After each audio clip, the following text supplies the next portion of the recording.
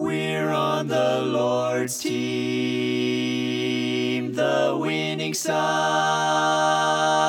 so raise your glass.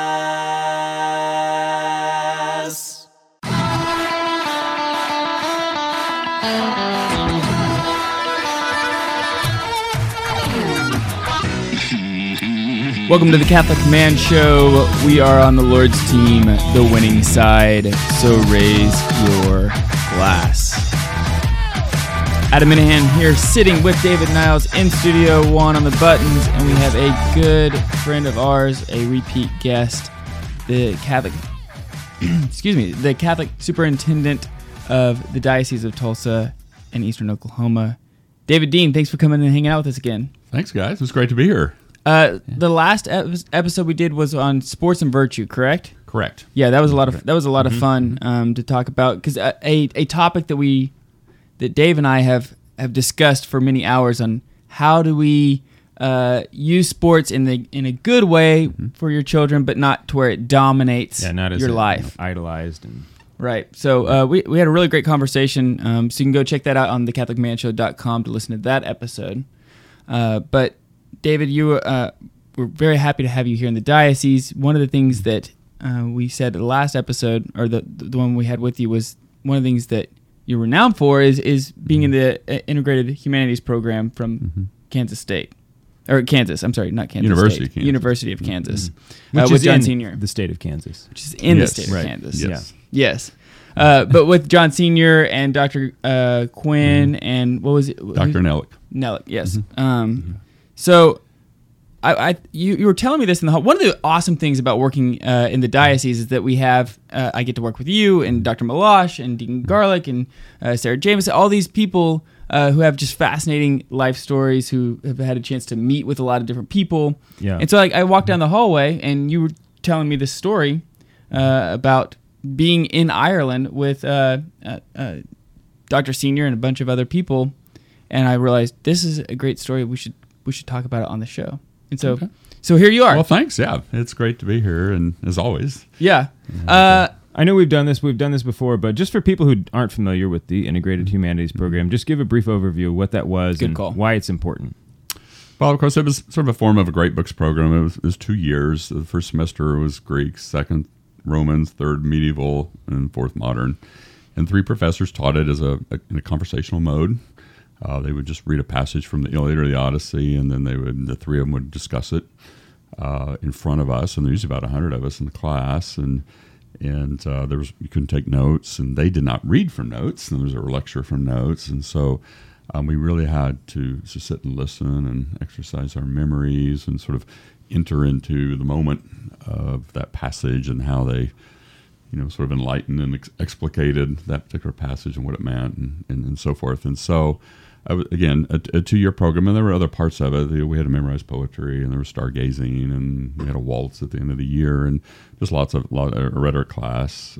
So it was it really formed our imaginations in a particular way that to orient us toward goodness and truth and beauty in a way that I think most of us had never even imagined.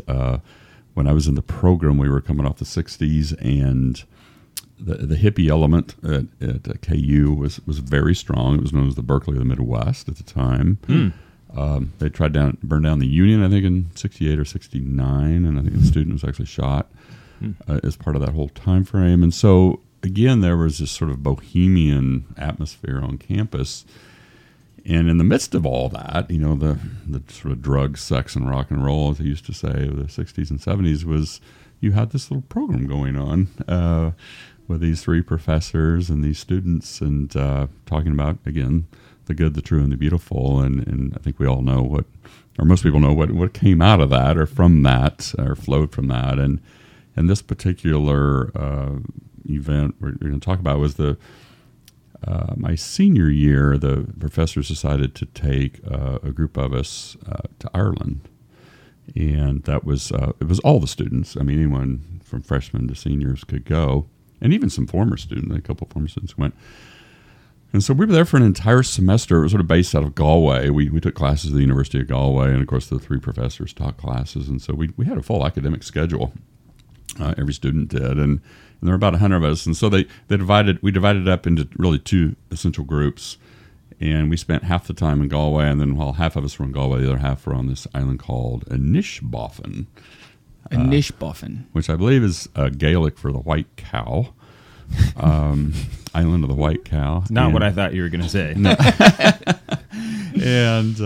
But it was, I think it's important to state up front that the professors had this vision by going to Ireland that we could go back in time to a place that was much different than 1970s America, because this would have been in 1976.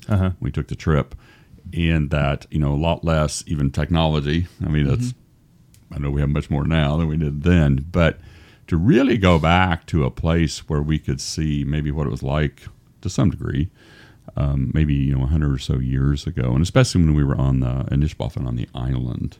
There was no electricity as we know it. It was all the energy that was generated from a generator. And so when they turned the generator off, there's no electricity on the island. So they didn't have a refrigerator or things like that?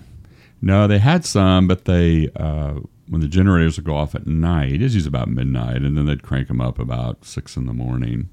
So mostly I guess, for lights. Yes, lights. But I think the hotels had a couple refrigerators. There were 2 hotels on the island that had some refrigerators, and of course, in January it's very very cold there anyway. But it was really unique because when the lights went off, they were off. If you look on a map, Inishbofin is 7 miles west of Ireland. So actually, to get there, we had to go on a boat run by this charming fellow named Paddy. And that was truly his name, right? I'm not making that up. It's not poetic license. And he was wonderful as we would go across the water. He would tell us stories. And I was saying earlier, on some of the days, the waters were up and very rough. And so we didn't hear many stories that day because we were all busy throwing up over the side of the boat. But it has a way of bringing you together, right? There's nothing like throwing up with someone in the ocean together. Group suffering, Yes, yeah. And some were crawling. There was a little thing under the boat, and that's why fraternities used to haze. It's like, that's right. That's right. Bring you together as a real class. Bonding. Yes, a real bonding. So remember that? Remember that day? Works for the military. Yeah, you threw up all over me. Yeah, that was fun. Yeah. That was great. It was the best. Yeah. That was the day I knew we'd be friends forever. Yes. You can't say that about everybody. And but anyway, it was a great experience, and I think we learned so much on that trip. But I know this morning we wanted to talk about a particular event. Yeah, but so before we do, they wanted you to go kind of back in time, so to speak, to Ireland. Mm-hmm. Why? Why? What was it? Why out of everywhere in the world? Why did they pick there? What was the purpose of going there? Well, I think at the time it was probably one of the few places you could go that you could kind of step back in time, and it of course the Irish are very poetic, as we all know. They're known for their poetry for centuries and centuries, right? And it's a place that's easy to walk. They have those terms of Ireland, to sort of amble across the heath or something like that, and down the little rocky paths and past the hedgerows, and at night, you think you see a leprechaun, in the hedgerow, and we had some real interesting experiences that way. That by just out walking at night and kind of entering into that mysterious way of looking at a very poetic way of looking at things. That well, maybe there is a leprechaun, in the hedgerow, and the Irish would kind of wink at you. They'd tell you stories about when they were pretty sure they saw one, right? Or you could go out with 7 miles off the coast, and there's no electricity. I mean, the stars were just glorious, right? I mean, you could see the stars on a clear night. And do you think that was one of the biggest sells for them? Do you think that's why the stars? I think so. And it was would have been a relatively safe place because they in the program, a couple years before, they'd done some trips to Italy and in Greece, respectively, and there was a lot of problems there at the time. The Red Party, the Communist Party, both in Athens and in Italy, were very strong in the late 60s, early 70s, and so I think Ireland was seen as a relatively safe place to go to. I mean, because they had to, with 100 kids, you had to be a little careful in that regard, and so. Yeah, I think a lot of things entered into it. It's just there's something that about Ireland, the castles and everything, it really pulls on your imagination, and you're able, at least to some degree, to enter into the past and what that must have looked like. And if they're trying to expose you to the true, the good, and the beautiful, Ireland is a place where the beautiful is inescapable. That's right. Even in their voices, right? I mean, the lilt of the language, the way they speak and acted in a very simple life, especially on the island. It was people that were very simple, and I mean that is of course a compliment. That sort of innocence and virtue, and that goes with that. And though there's another interesting story there too, they had honest and not being critical, but there was kind of a village drunk, right? As you read about in literature, and they had one, and they were very nice to him. And then when he got a little out of control or something, a couple of the men would take him back to the house and say, "Okay, Johnny, you've had enough now. Come on, let's go home." And they'd walk him home, and everybody's kind of okay with it. Right? It was very real. Yeah, very human. It was a real community. Yes. Awesome. Yeah. Okay. So we're here with David Dean, Catholic Superintendent of the schools in the Diocese of Tulsa in eastern Oklahoma. We're going to continue the story of him with John Sr. and 100 students in Ireland back in 1976. We'll be right back. More than 60,000 men from around the world have journeyed through Exodus 90 together with their brothers. Priests, bishops, single men, married men, Catholics, non-Catholics alike. One of the things we love receiving are emails from guys who signed up to do Exodus 90 through the Catholic Command Show and let us know how much freedom they have experienced once they go through the program. And it makes sense, right? Here's how it works. And these are the things that we talk about all the time on the Catholic Man Show, which is why we love promoting Exodus 90. They have 3 pillars: a pillar of prayer, a pillar of asceticism, and a pillar of fraternity. And through those 3 pillars, they help men grow closer to Christ, to their spouse, to their children, and to their friends. Closer to that man that God has called them to be. So go check out Exodus 90. They have Exodus 90 Lent as well. It's exodus90.com/TCMS for the Catholic Man Show. TCMS. Thank you to Exodus 90 for being a sponsor of the Catholic Man Show.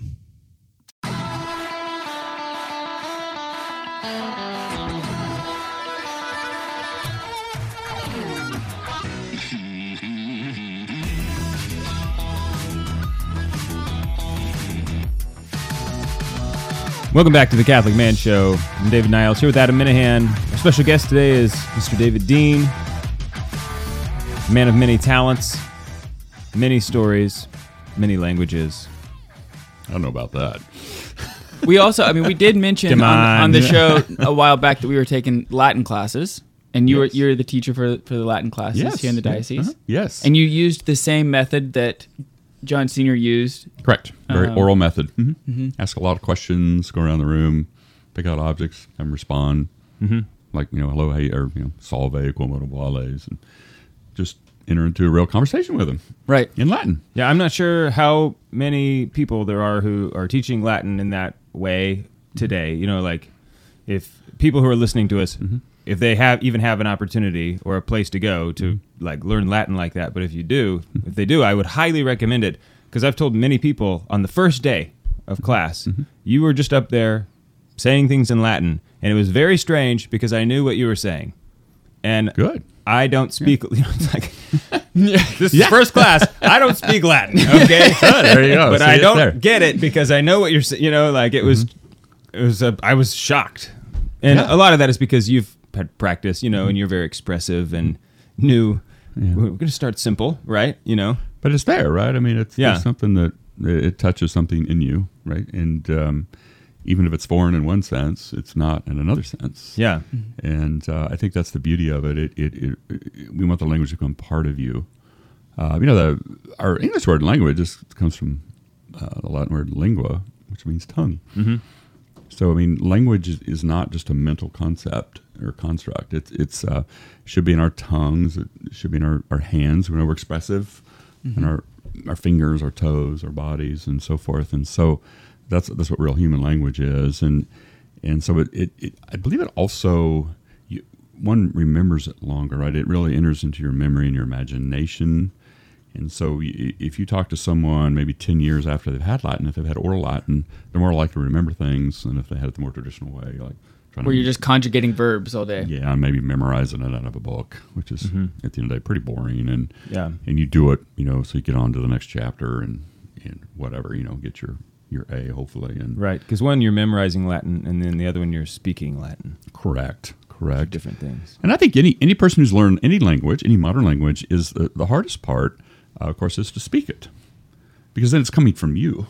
Right, You're not reading off a page with the words already there for you, and you're assuming they're done accurately and correctly. The grammar. Right. So you're having to generate that thought within your own mind and express it in your own way, and so that's obviously more difficult. That's why it's easier to translate Yes. Latin than it is to just speak it, right? But when you speak it, there's like a consummation with the language, right? It's like the two becoming one, and now it's like Latin is now a part of you. Correct, and I think that we say this about the French, for example. That I think they're part of who the French are is their language. We talk, certainly. We talk about that. That's a very French thing, right? The way they speak and we even tie it into their personality. And there's so I think language is part of personality, right? And I'm sure it's true with the Spanish and the definitely the Germans. I mean, there's a reason why the race, Germans are engineers. Correct. Because the German language is very precise. Correct. It lends itself towards an engineering mind. Right. Exactly. The movie Contact, I think it's Contact. No, not Contact. That's with Jodie Foster. It's about aliens, though. It came out just a few years ago. I'll think about it. But anyway, it's about language and how learning a different language changes the way you think, right? And it does. Absolutely does. It definitely does. There's no question. You learn, even I took French early on, and you learn so much about French culture and how they think, because they think differently. Every Arrival. Arrival. That's the movie. Thank you, Juan. Yeah. You recommended it, and I saw it. It's very good. Arrival is a great movie. It's like I do recommend that movie. Yeah, I'll have to watch that. I haven't seen that. Yeah, It's all about it'll. Anyway, you should definitely watch it. It's a good movie. I'll have to do that. Yeah. So I think language is part of who we are, and if we can learn other languages, we learn a lot more about, of course, those people and how they think and work and play and live life. And then I think that kind of broadens our horizon too. By doing that, you begin to see the world in a different way, and I think that's a good thing for, especially today, right? When and you learn so much more about your own language. Correct. It's like, we say it this way, and it's like, and they say it. Oh, you guys say it like that. That's interesting. I've never thought about, that nuance to this idea or this word or this expression, the meaning of something. No, it's really true, David, and it's they estimate 2/3 of English comes from Latin, and some of that's directly and some's indirectly. In other words, Latin to French to English or Latin Spanish to English and so forth. But that's a big part of our vocabulary, right? 2/3 of it, and so you begin to learn the roots of words, or maybe how they've morphed, over time, where it meant this 500 years ago, but today the word has this shade of meaning, and so you got to work through that, and it does require. I think it broadens your mind. It forces you to think precisely, and of course Latin and Greek particularly are very good for precision. And I think this is why the church will put all their documents in Latin. Because it's not going to change. Well, yeah, that's a benefit. It's a dead language, and praise God. I mean, well, it's not. No, it's that's not good. Dead. We are speaking Latin, David. But it's good. It's good because it's not. Like English. Think about how much the meaning of English words have changed over the last 10 years. Like we don't even know what a woman is anymore. I know. Okay. So like mulieris dignitatem, if that was written in English, like that would be all of a sudden about nothing. Exactly. So the fact that Latin isn't, people don't speak it in a way where there's nuance into the introduced into the language. It preserves the meaning of those documents. We could call it non-binary dignitatem. Okay, so John Senior, so they took you out to Ireland. You and 100 students. Yeah, roughly 100. Roughly 100 students. You guys get out there, and you said you're in two places, Galway and Inishbofin. Inishbofin. And you'd go change between each one, right? 2 weeks here, 2 weeks here, 2 weeks. So you're there. So tell us what happens. We arrived right at the middle of January, and so of course one group was in Galway, and the other half went out to the island in Inishbofin, and so it was right around I think February 2nd or 3rd. It was time to switch, and so we get on a bus. I was in Galway, and I remember Dr. Senior was on the bus, and we were getting on, and you could tell something was wrong. It was my senior year, and so as a senior, there were several a number of other seniors, and we would kind of help. In a minor way, just direct, or help the younger students and so forth. And since I knew Dr. Senior pretty well by that point, I could tell something was really wrong. He just wasn't acting himself. And so once we got on the bus, he made an announcement that two of the boys that had been on the island the last 2 weeks with the other group were missing. That they'd gone out the night before and they had not come back to either one of the hotels.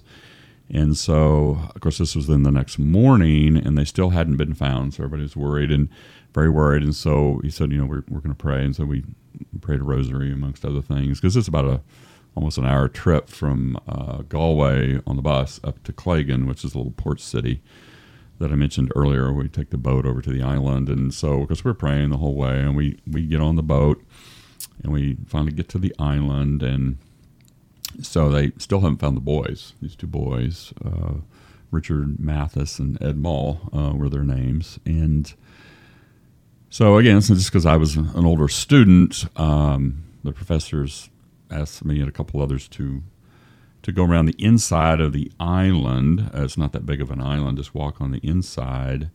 Maybe they're stuck in a cove or something, or maybe they got hurt and can't walk. Sure.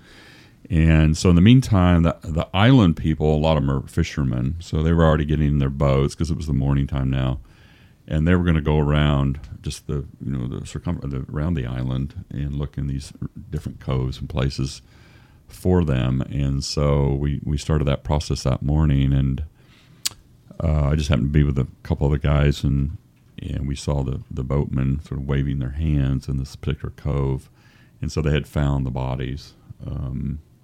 The boys underwater. So we went running over, and then obviously it was them, and unfortunately it was the two, but not wishing anything bad on anybody else, but it was. Right. And so one of the other guys ran back to the hotel to tell everybody, and so they went and they got the bodies into the boat, and the fishermen then took the bodies back to the. And so.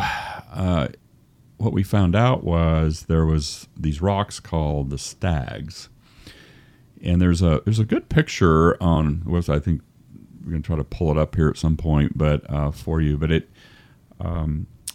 there's the island itself, and then because we did this at one point, it was later, but when it's low tide, you go across these rocks out to this big mound, and even during high tide, the mound is always above water. But remember, this is our first 2 weeks there. A couple boys from Kansas, right? We're not used to the ocean or anything like this. This island is 7 miles off the coast of Ireland, which is also an island. So you're literally out in the middle of the Atlantic. Well, the tide goes up and down about 15 feet a day in height. And they didn't know that. So when you look out from west of the island, you're looking at the Atlantic Ocean. The next piece of land is Canada, if you could see that far. And so they're looking at this probably beautiful sunset on the ocean, and unbeknownst to them, the tide comes in very rapidly and very hard, and all of a sudden they look back, and the path to which they got onto this very sort of mound is not there. It's all water, and it's getting dark. It's January. It's cold. The mist, from the sea pounding on all these rocks and stuff is I'm sure it was very intimidating for them, not having grown up around the ocean, being basically sort of Kansas farm boys, if you will. Yeah. Yeah. And Hang on right there. We'll finish on the other side of the break. We'll be right back.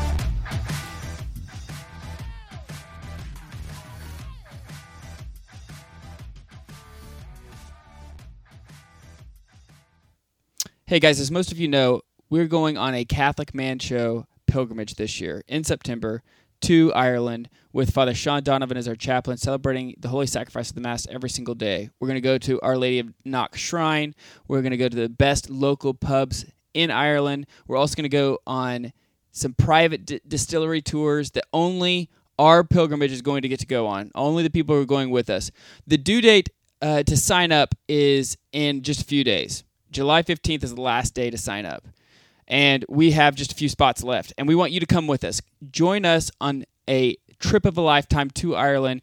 We go to holy sites. We try the best beer and the best whiskey in Ireland all together. It's going to be a blast. Join us. Go to thecatholicmanshow.com to find out more information.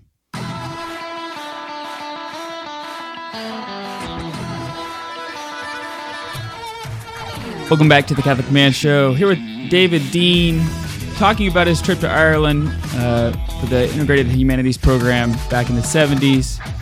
If you're just tuning in on Catholic Radio, go and check us out on thecatholicmanshow.com. You can check the whole podcast out because we're in the middle of a story. So the two boys, they're up. They realize the tide has elevated. correct. And they're stranded there. Yeah, so they're looking at two options, right? Either stay on that mound all night, and from their perspective, they don't know if that's going to be underwater. Maybe at 3 a.m. I mean, right? They've never been there before, right? And or the second option is to try to get back across. So they chose the second option, but the water there is obviously cold, and with the tide coming in that strong, and there's these jagged rocks between the actual island and this mound. Patty, the boatman, told me later that on one of the trips that, you know, once they were in the water, it was over because so you're going to get hypothermia. Yeah, it's so cold, and then the tide and the waves come in so strong there that it would throw the boys' bodies against the rocks, right? And then the tide would pull them back out, and this just you're hopeless. You can't beat it, right? You can't get out of it, and so happily, and I'll explain that in a moment, but happily the bodies were found in that little cove because the Gulf Stream current comes up, the Atlantic on the American side and swoops around up north and comes down past Ireland, and then of course on down, past England and France and so forth. And so this sort of thing's happened out there on the island, in days gone by, and sometimes they never find the bodies because the Gulf current will pick up the body, and sometimes they'll find the body down in France or Spain or somewhere, and sometimes they never find the bodies. So obviously now, knowing that this has happened to the boys, you obviously want to find the bodies, right? Because for the parents' sake, so you have a proper burial and all those good things. And so that's why I say happily the bodies were found in this little cove, and then Dr. Quinn had the very difficult job of flying home, with the bodies and meeting the parents back in Kansas and attending the funerals and, obviously trying to explain what happened, how it happened, and so forth. And so he did all that. Of course, the other two professors stayed with us. And then there was, actually before Professor Quinn left to go back to Kansas for the funerals and so forth, the three professors met, and they told us that, we don't know. This was the first 2 weeks that we'd been in Ireland, and we were there for the whole semester. And they were really seriously thinking about just canceling the trip and going home. Sure. Like this had happened. Yeah. So this is a horrible, horrible tragedy, and maybe this is just a sign we should go home.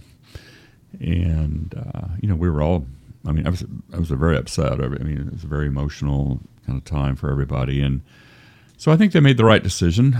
We stayed. And I think for those of us as students, it really pulled us together. I didn't know Richard and Ed that well, but I certainly knew who they were. They were, I think, a year or two younger than me. But really good kids. I believe Ed was considering the priesthood. I think when he got back from the trip to Ireland, he was think about entering the seminary and so forth. And Richard may have had some ideas along that way too. But so we stayed, and I think we all pulled together. And the interesting thing was then the island people, and if you know the Irish. While they're very jovial and fun, we always see them singing songs, and having a good time and having a pint of Guinness and those good things. But actually, they're kind of shy, and reserved.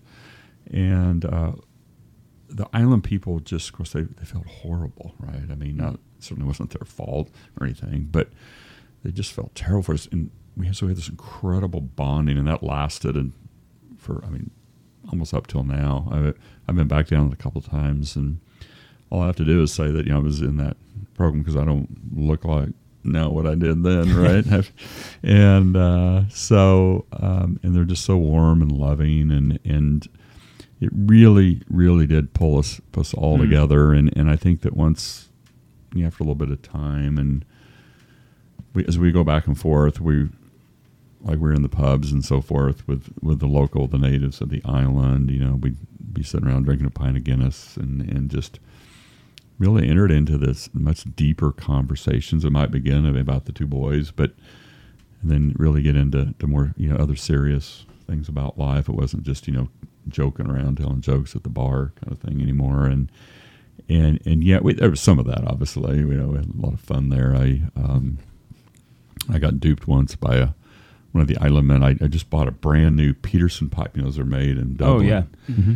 It was the first time really I'd smoked a pipe, and so I bought this, like tobacco that was like, it was probably like the Michelob Ultra of pipe tobaccos. And so, and I don't know what this fellow's name was. His name was Patty. I don't know. And so he takes out his pocket knife and he cuts off this thing. It looks like a piece of tar.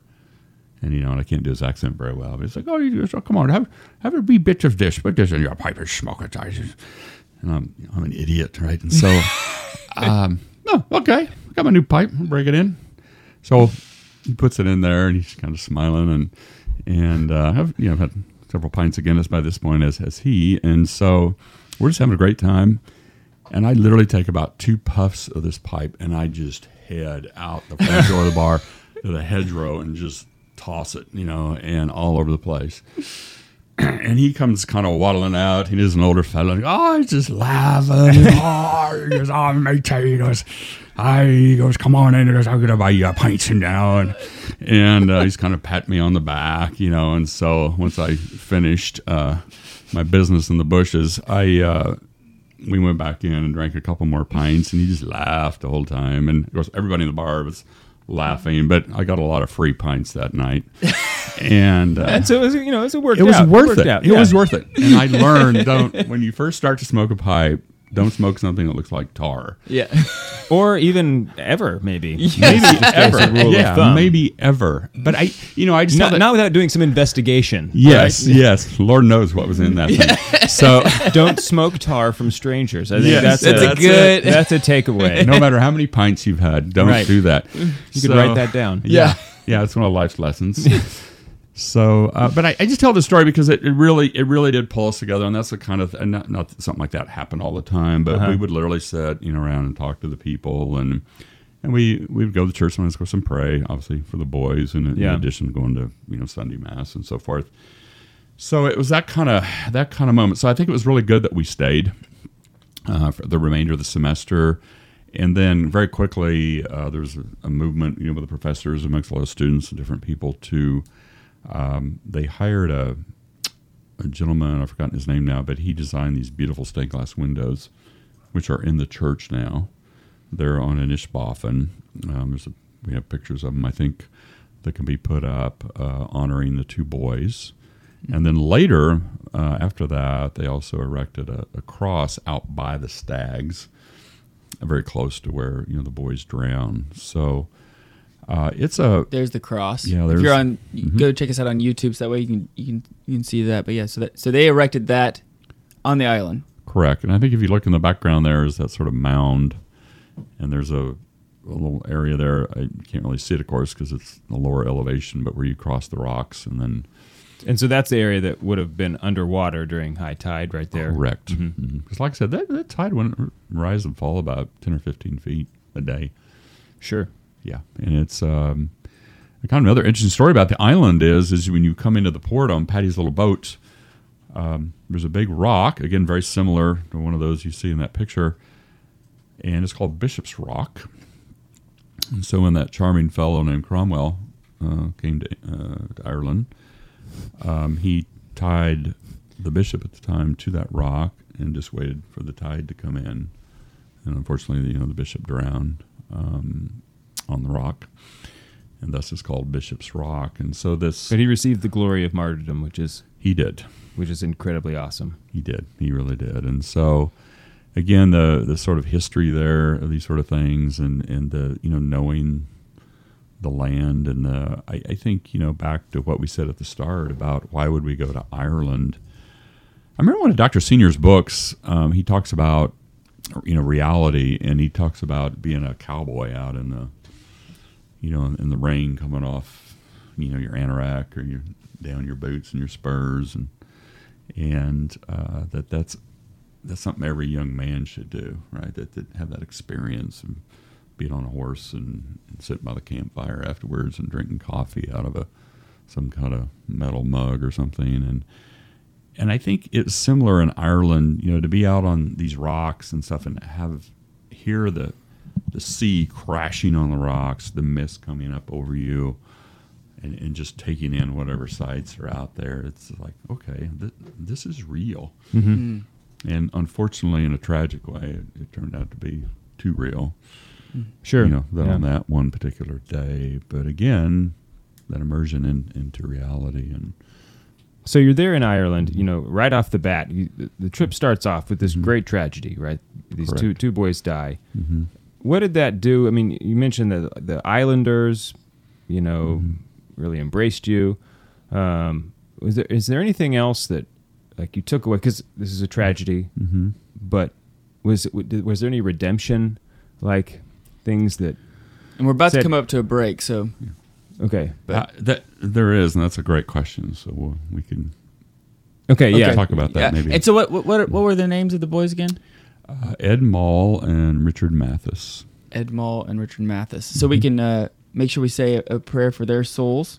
Indeed. And pray that they have entered into eternal glory. Eternal glory. Mm-hmm. So Absolutely. especially that's awesome that even to think that at least one of them was considering entering into seminary as well. So not many people get to be in a stained glass window. That's right. That's right. It's pretty cool. That is cool. Very So cool. There they are.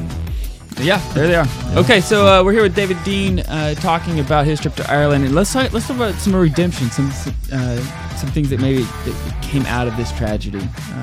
We'll be right back.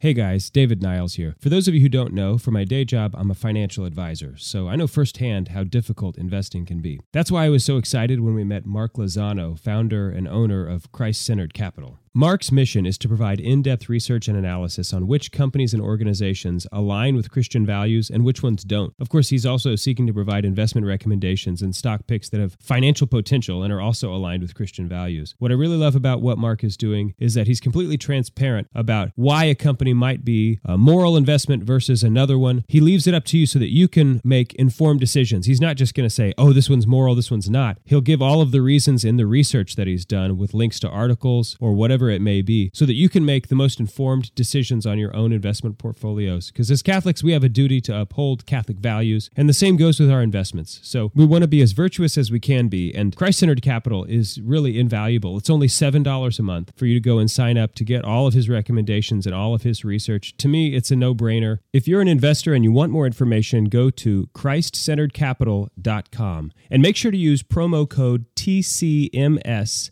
2022 for 1 month of free access, no obligation. That's TCMS, The Catholic Man Show, TCMS 2022.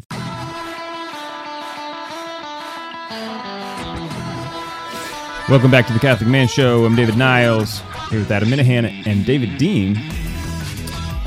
We're talking about your trip, David, to Ireland, but really the purpose of the story is kind of where we're getting to, just the notion of redemption and suffering, good things coming out of tragedy. And obviously the crucifixion being the greatest example of this. So tell us, what was it like in the next weeks, processing, dealing with, the loss of these friends? Well, like I said, the first couple weeks after, we obviously were very somber and things were very subdued, and we obviously were praying a lot for the boys and kind of trying to just process this, right? I mean, why would this happen? I mean, here's two just very good, innocent boys from Kansas, and we get to Ireland, and it's no one's fault necessarily. It's not the Irish fault. It's not the Ireland people's fault. It's just this is what nature does, and really just trying to process that because, right, in some sense, there's nothing more real than death, right? I mean, it just like the old saying, nothing will focus you like somebody pointing a gun at your head or something, right? I mean, you really focus your attention, and so in the same way, this really caused us to step back and focus and think and pray, and so we just obviously did that for a while, and we kind of did all during the trip, but at some point too, you have to go on. Once the decision was made, we're going to stay there because we're all taking courses, and professors obviously did talk to us a lot about these sort of things, about, okay, obviously it's a tragedy and we pray for these young men, but at a certain point too, like anything, we need to carry on, right? You need to start working on your classes again, and we need to do some of the things that we're going to do here since we decided to stay. And they would say things, of course, I think that's what Ed and Richard would want, right? They'd want us to carry on with what we're there to do. And so we did, and so we eventually kind of got back to a little more normal routine of just being students in Ireland. And so, but I'll never forget, Dr. Senior said one day that the two boys dying or drowning, and then kind of being a martyrs of sorts, that the redemptive part of it was that this may have been kind of the seed for what then came out of the program later, much like the martyrs of the early church. Obviously the boys weren't really a martyr in the sense they were killed by. They didn't die. They weren't died for the faith. Yeah, right? It was obviously by nature. It was an accident. An accident, but nonetheless, that there's some mystery here. He would say that there's a reason for this. God has a reason, and so as time went on afterwards, and as I think the effects of the program spread, and still are, like here, with Clear Creek, right outside of Tulsa here, and just all the other good things that have happened. That in God's mysterious way, the drowning of these two boys was a way that it kind of a seed that helped spread things. Just again, like the martyrs in the early church. And so he would talk quite a bit about the redemptive nature of that, and I think that helped us a lot because, for example, I had just converted to the church, and you got to remember, like literally a month or two before that, I'd converted about a month before we left for Ireland, and we had a lot of students in the program that weren't even Catholic.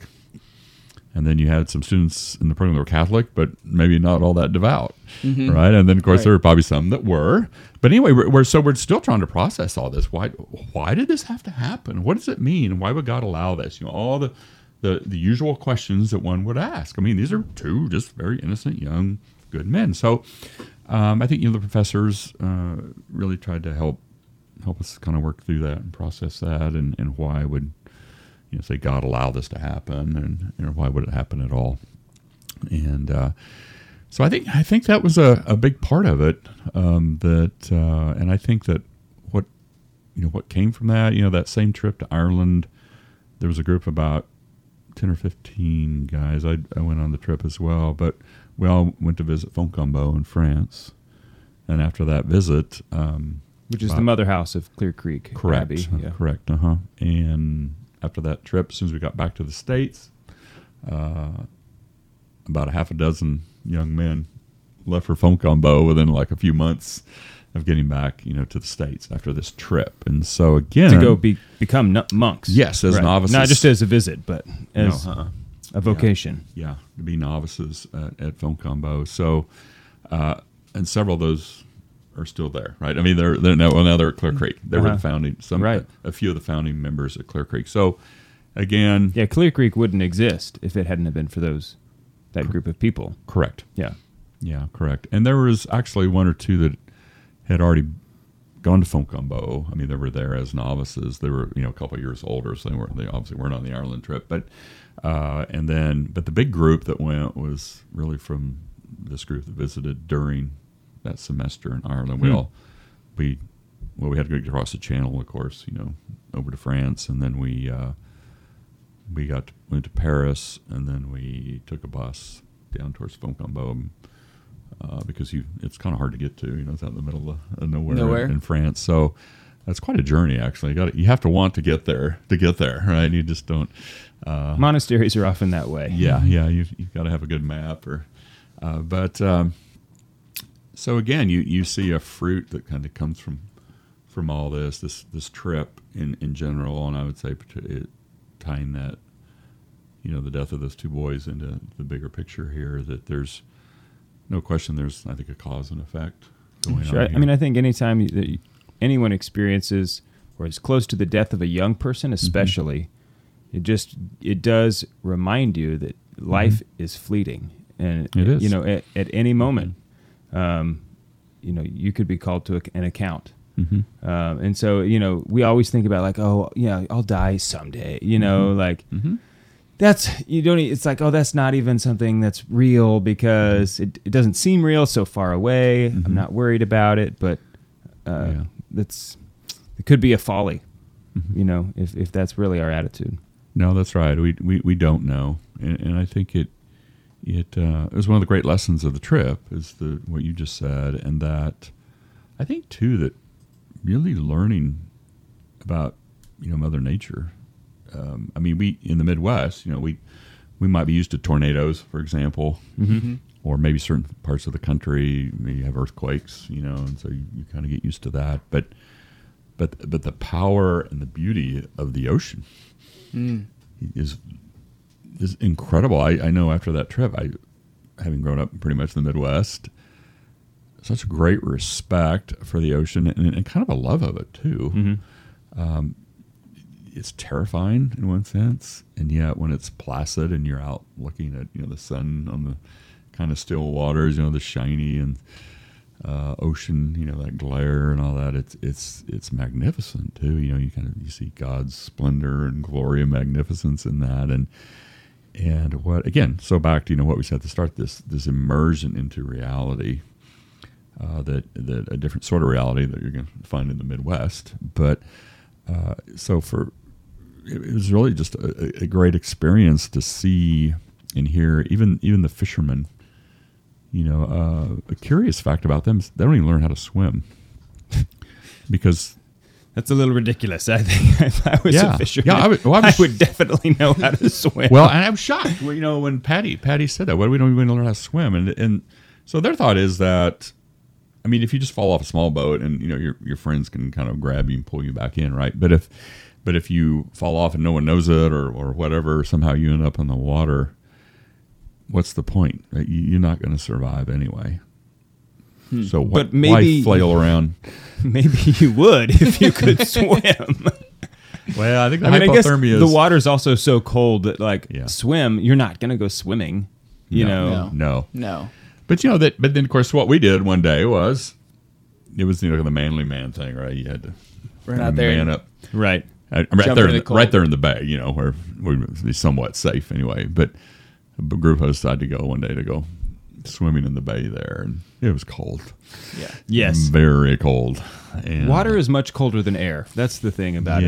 Yes. And so you kind of see the point. And again, I don't know whether that's a good idea to, as a fisherman, learn to swim or not. But they didn't, right? They just didn't bother. And of course they probably would have probably wear have a some life jacket or something. Yeah. So, but again, it's again looking at the world a little different way. And I think really haven't talked too much about the history, but the poetry and the history of Ireland is just another whole chapter of this that I think we all grew a lot. I remember one of the last days we were there on the island, Professor Nellick, who was an English professor, and we were reading some Irish poetry, and it was just a beautiful, beautiful kind of spring day. And he just looked at us and he said, "Just go walk around the island, because this will be one of your last days, and you'll learn more by just walking around the island than I could ever teach you." And we kind of, okay. We got up from our seats and we just went and walked around the island that afternoon, just little small groups, and talked and kind of just took it all in and watched the tide come in, as you say, and just experience it. So a couple things that they did is, like we said, they put up a cross and memorial for the two boys. They also commissioned stained glass windows Correct. For the church. But one of the things they also did that we've been kind of waiting to tell is they wrote a whole poem about this. And if you're listening on the radio, you go check us out on thecatholicmanshow.com. Check us out on the podcast group, because we're going to have you read it. You have the poem framed. It was given to you. All the people who went on the trip got a copy of one. Got a copy of it. So we're gonna have you read it. Yeah, written by a famous Irish poet. Right? Yes. Correct. Yes. Yeah. So go check us out on the podcast. David, thanks so much for joining us. We're on the Lord's The team. winning side. So raise your And glass. cheers to Jesus. Okay. Okay. Yeah. So I think. So Yeah. maybe a little bit of a. So Brian McMahon is the author, correct? Correct. Yeah, he was a real Irish poet at the time. If you look him up, he passed away, I think, back in '88 or 1990. I can't remember, but he's written plays, poetry, short stories. Again, he's a real Irish poet, and so unbeknownst to us, at some point during the semester, the professors obviously contacted him about writing a poem. And so the last week we were in Ireland, we all of us, all 100 or so of us, they had a big banquet at one of the castles there, and I feel terrible. I can't remember. I think it was Bunratty or maybe Napogue Castle. There's a number of castles there in Ireland, a very kind of medieval castle with the big banquet halls and all that. And so unbeknownst to us, they announce it, and we all get on the buses. We go to this banquet, and part of it is then they introduce Brian McMahon, this Irish poet, and he stands up and he reads. So he was there, not just telling there. about him. He was there. Okay, He was sweet. there, and he wrote this poem in honor of Richard and Ed, and so he stood up and read it, recited it because it's his poem, and then we had a wonderful sort of medieval banquet mead and all the food and whatnot and drink, and so and then afterwards they said that we would, once we got home, they would give us a copy of it. Which they sent, to all of us who were on the trip, and so even that evening, I think, was a very, beautiful and fitting tribute to the two boys, in the most sort of Irish poetic way that you could do it. Yeah. A poem written by a real Irish poet, and then celebrating that in this beautiful kind of ancient Irish castle. It's entitled "Boffin's So Beautiful Isle," and there's a short little introduction to the poem.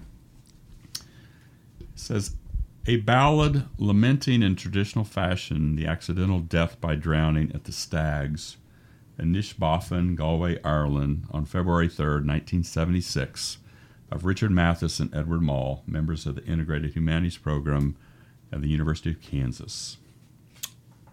So, Okay. this is the poem. "I shall pluck my strings and softly sing as a sorrowful tale I unfold of a student band who left their native land in search of the wisdom of old. On the Kansas plain, they crossed the main, flying mile after wearisome mile, till to Ireland they came, and there they set sail for Boffin's so beautiful isle. Now, Boffin's a place which the Irish race holds fast in its love and its steam. To its rocky shore in the days of yore came Colman, his monks, and a dream. There they raised a shrine to the glory of Christ. They fasted and prayed in gale. The ruins still stand at the head of the strand on Boffin's so beautiful isle.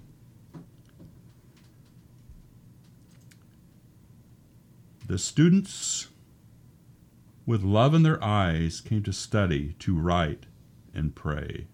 At Murray's and Day's in that lovely place, their labors soon turned to play. While men of ideal made each vision seem real, and the blackbird with song did beguile, till they felt the cold breath of old Sergeant Death on Boffin's so beautiful isle. Two friends, hand in hand, they played on the strand. They climbed to the loftiest crags.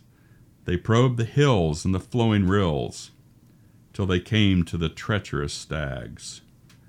Return, return, cried their friends in concern, for we trust not the dark ocean's veil. But the waters soon were their mournful tomb on Boffin's so beautiful isle.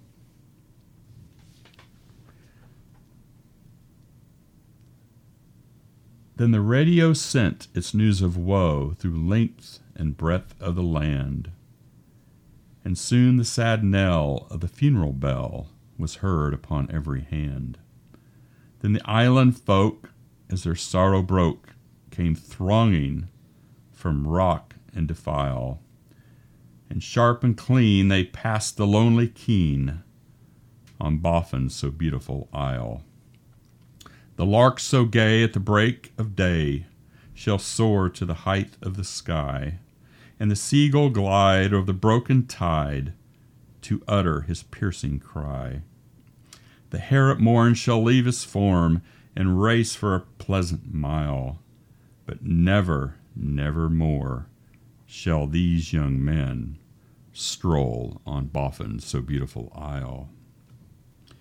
They took them again to the Kansas plain, to the bountiful land of their birth, and they made their graves by the Missouri's waves, and laid them to rest in the earth. And many a comrade, lass and lad, who were wont but to laugh and to smile, bent their heads and cried for the young men who died on Boffin's so beautiful isle. At the close of day, should you chance to stray through Clifton to Clagan's gray pier, and in Patio's boat should you gently float to an island that's sunny and clear, and the churches glaze in color and blaze, a window shall you reconcile. So may God's mercy full on young Mathis and Mall, and on Boffin's so beautiful isle. So may God's mercy fall on young Mathis and Mall, and on Boffin's so beautiful isle. The end. Nice. So, yeah, it was very beautiful. Obviously, that night in that castle, there were lots of tears. Yeah, I can imagine. It was very, again, that immersion into reality, right, of the tears of sadness and kind of tears of joy, tears of beauty, all the emotions of life just really kind of came out. And I think there was kind of a silence in it all too. That I mean, just for a few minutes of I just taken all that in. Mm-hmm. I can imagine that you may have returned home. I don't know exactly how the best way to put this is, but knowing that you have with a greater dignity almost, Mm-hmm.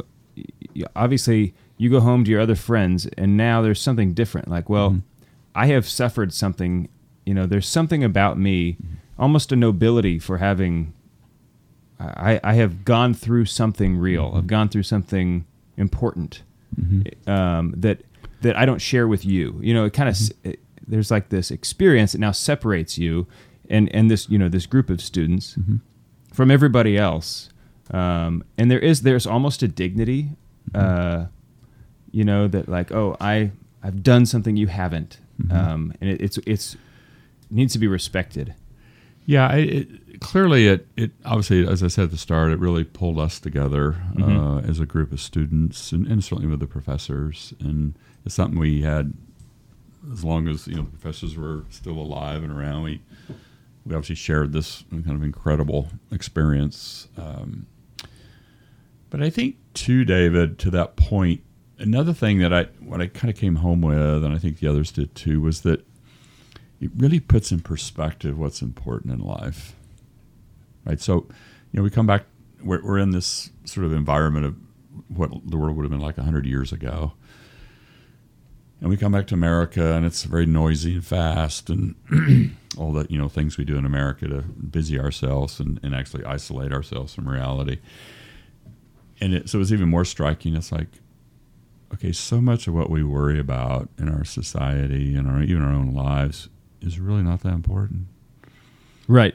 It's just not that important. And how distracted we are, by our culture, and that even when you get down, like even to your own family, for example, that there are certain things that are so much more important than others. And it's great, certainly with your family, to do the normal things, go have fun and hang out and just do kind of sometimes some kind of idle, leisurely things. There's nothing wrong with that, certainly, but it really pulls into a perspective. To your point earlier, why are we here? Life can be very short.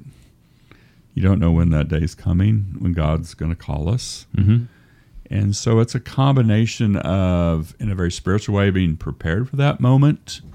And yet, I think one of the hallmarks of the program, and certainly the Irish, is that there is, use the French term, there's a joie de vivre, right? I mean, enjoy life. We are meant to enjoy this life. God wants us to enjoy this life in a very proper way, right, and fun way.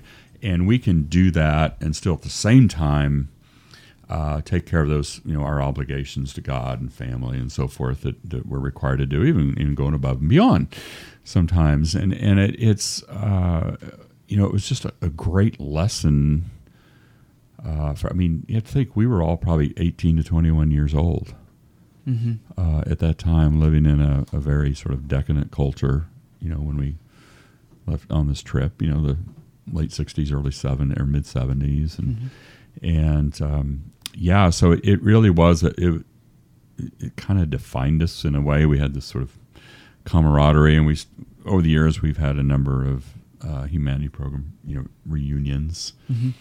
And so we get together occasionally, or you go visit at the monastery and talk to some of the monks, and this will almost always come up in some fashion. Sure. This particular trip. Well, was there a way, or was there a uniqueness to how the poetry helped the healing process? Like, is there something unique about poetry in general that helped with the grieving process, that helped with the unity process, that's unique to poetry and not other things? Yeah, that's a good question. It's as you know, the program had a heavy emphasis on poetry and good literature. And so since we were in Ireland, as I said before, Professor Nellick taught an Irish poetry class that I referenced a moment ago. And we actually, or at least I did, I took a course from one of the professors there at Galway. It was an Irish literature. And they have such a tragic history. If you know Irish history, and their poetry and their songs are all about this tragic history. And yet, one of the hallmarks of the Irish is that in their songs and their poetry, there's a certain joy in the music of it, or the meter of it, that it's very kind of upbeat and positive in its expression, even though it's about a very tragic event.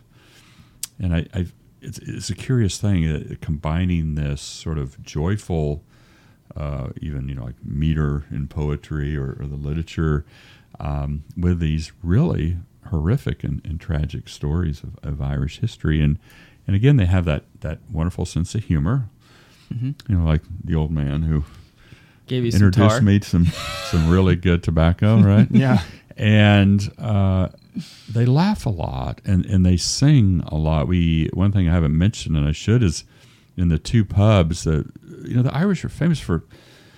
They get in there and they just start. It's all spontaneous. It's not planned. It's not like the Beatles are coming to some concert hall on Friday night and you got to get in line and buy tickets. It just, they meet in a bar, and if the mood hits them, one of them has a fiddle, another has a bodhrán, the drum, and all of a sudden they're playing music and you're singing songs and people are dancing. It's all completely spontaneous, and that happened a lot, especially on the island. And some nights it wouldn't happen at all. And so they just laugh and they love one another and others, and it's such a beautiful, spontaneous spirit of, okay, life is good, and we need to have this sort of fun and celebration, even though we have all these tragedies. Whether it's historical ones or the boys and so forth, and drowning there. And again, what a valuable lesson. Back to my original point is putting all this into perspective.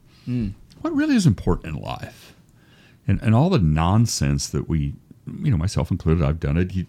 We chase, we chase these sort of nonsensical notions and dreams of ours, and they're really not all that important. And I think, so your question, the literature, the poetry, really brings you back to what is essential, and that's the beauty of it, right? I mean, if you take some of the poets, even William Butler Yeats, we read a lot of his poetry while I was there about, the Easter 1916 Rising, and he wrote a couple poems about all that, and it really brings that alive for you, that fight for their independence. Now, that was 1916, so obviously it happened way before we got there. We're not even Irish, but it allows you to some way enter into that kind of mystery and the meaning of what that meant for the Irish to get out from underneath the heel of the British, which they had suffered under, for centuries. And so, I think that's the beauty of it. It's poetry is an experience kind of through words, because as human beings, we can't just go out and experience everything in the world, right? It's just impossible. So poetry helps bring that experience to us and make it real. And the professors oftentimes would say it's kind of a participation in reality, but through words. Since we can't go back and visit the Battle of Thermopylae, right? I mean, literally, right? We can go to Thermopylae, Right. but you can't go fight in the battle; it's over, Right. And so, how do you enter into that? How do you enter into Odysseus' journeys, or Aeneas, going, basically founding Rome? I mean, how do we? Well, we do it through the poetry. And it's powerful, and I think that's why Plato and some others have always sent up these, warning signs. Be careful of poetry; right? It's dangerous, and there's a certain truth there, but it's so powerful, right? And that's what you would be very careful. What poetry children read at a young age, and even maybe it's adults, because of the power and the emotion of it. It really does show us the goodness, or sometimes the badness of life, depending on the characters, or the beauty or the ugliness and so forth, the truth and the falsehood, and so I think it's going back. What the professors did so well, and especially it came out on this trip, was that we have to start at the beginning. I think a lot of people today want to just go read Aristotle or St. Thomas or somebody, or Plato, and that's great. I mean, those are wonderful authors. We all should at some point read those people. But first, we should read Mother Goose. Yeah. Yep. Right. Ideally, you would get Mother Goose hear that on your mother's knee or your father's knee, right? And then these stories of sort of adventure, as we go up through childhood. And then eventually some what we call the great books or the good books on up through high school. And then once we have that, that's the soil, right? And that's the soil in which then, the study then of philosophy and theology and so forth, that's the soil that it'll grow in.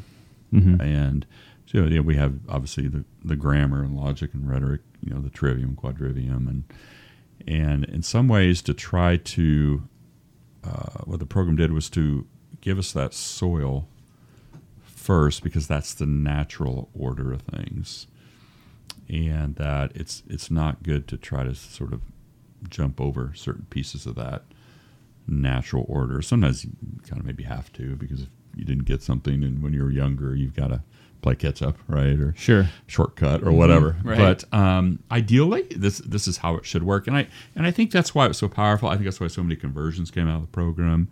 And what a lot of people don't know is then even some other Christians, those who weren't Catholic, they became stronger in their own particular faith, or maybe went home and got more involved in their own church at home. And so, in their own way. And I think that's what it did. It was like a fire that kind of lit our souls. Mm-hmm. The way they did it. And I think that's why you have these vocations and all these people that go out and have done so many good things, that had gone through the program after they had finished, and that legacy of the program, lives on through these different people doing different things. Well, David, thank you very much for being with us today and for sharing your story, for sharing this beautiful poem. Anything else? No, I think it's a beautiful poem. I think it's I couldn't imagine being there and listening to it for the first time after through that event. That would have been. Mm-hmm. But I think been powerful. There's beauty. There's beauty that can come from tragedy. Oh, absolutely. And it's, this poem is the perfect example of that. The beauty that does come out of a tragedy, and I think that's why tragedy is so compelling to us, right? Even Aristotle said his Poetics, it's because it really is the mode that pulls on our hearts, and then how do you process that, and how do you come out of it on the other side of a tragedy? And this poem, I think, expresses it beautifully. Mm-hmm. And again, the lessons that are really lifelong that go with it. You look at the stained glass windows there, and obviously that's Jesus on the boat, kind of calming the waters, and probably Peter there getting up, pulling the fish out. It looks like and so and I'm sure that's our Lady, Stella Maris, Star of the Sea, I'm guessing, there in the middle window. And I think just to know that, that God is in charge and our Blessed Mother's there to help. Mm-hmm. And that he, even in tragedies, our Lord and Our Lady will, still the waves, the turbulent waves of life, and that we have great consolation with them and from them, and that's what we need to learn. Yep. That is really what is important in life. Well, David, I'm grateful for you. Thank you so much for joining us. It's been a blast. We'll have to have you on again here soon. I enjoyed it. Thank you for having me. Yeah. Well, we're on the Lord's team. The winning side. Right. So raise your glass.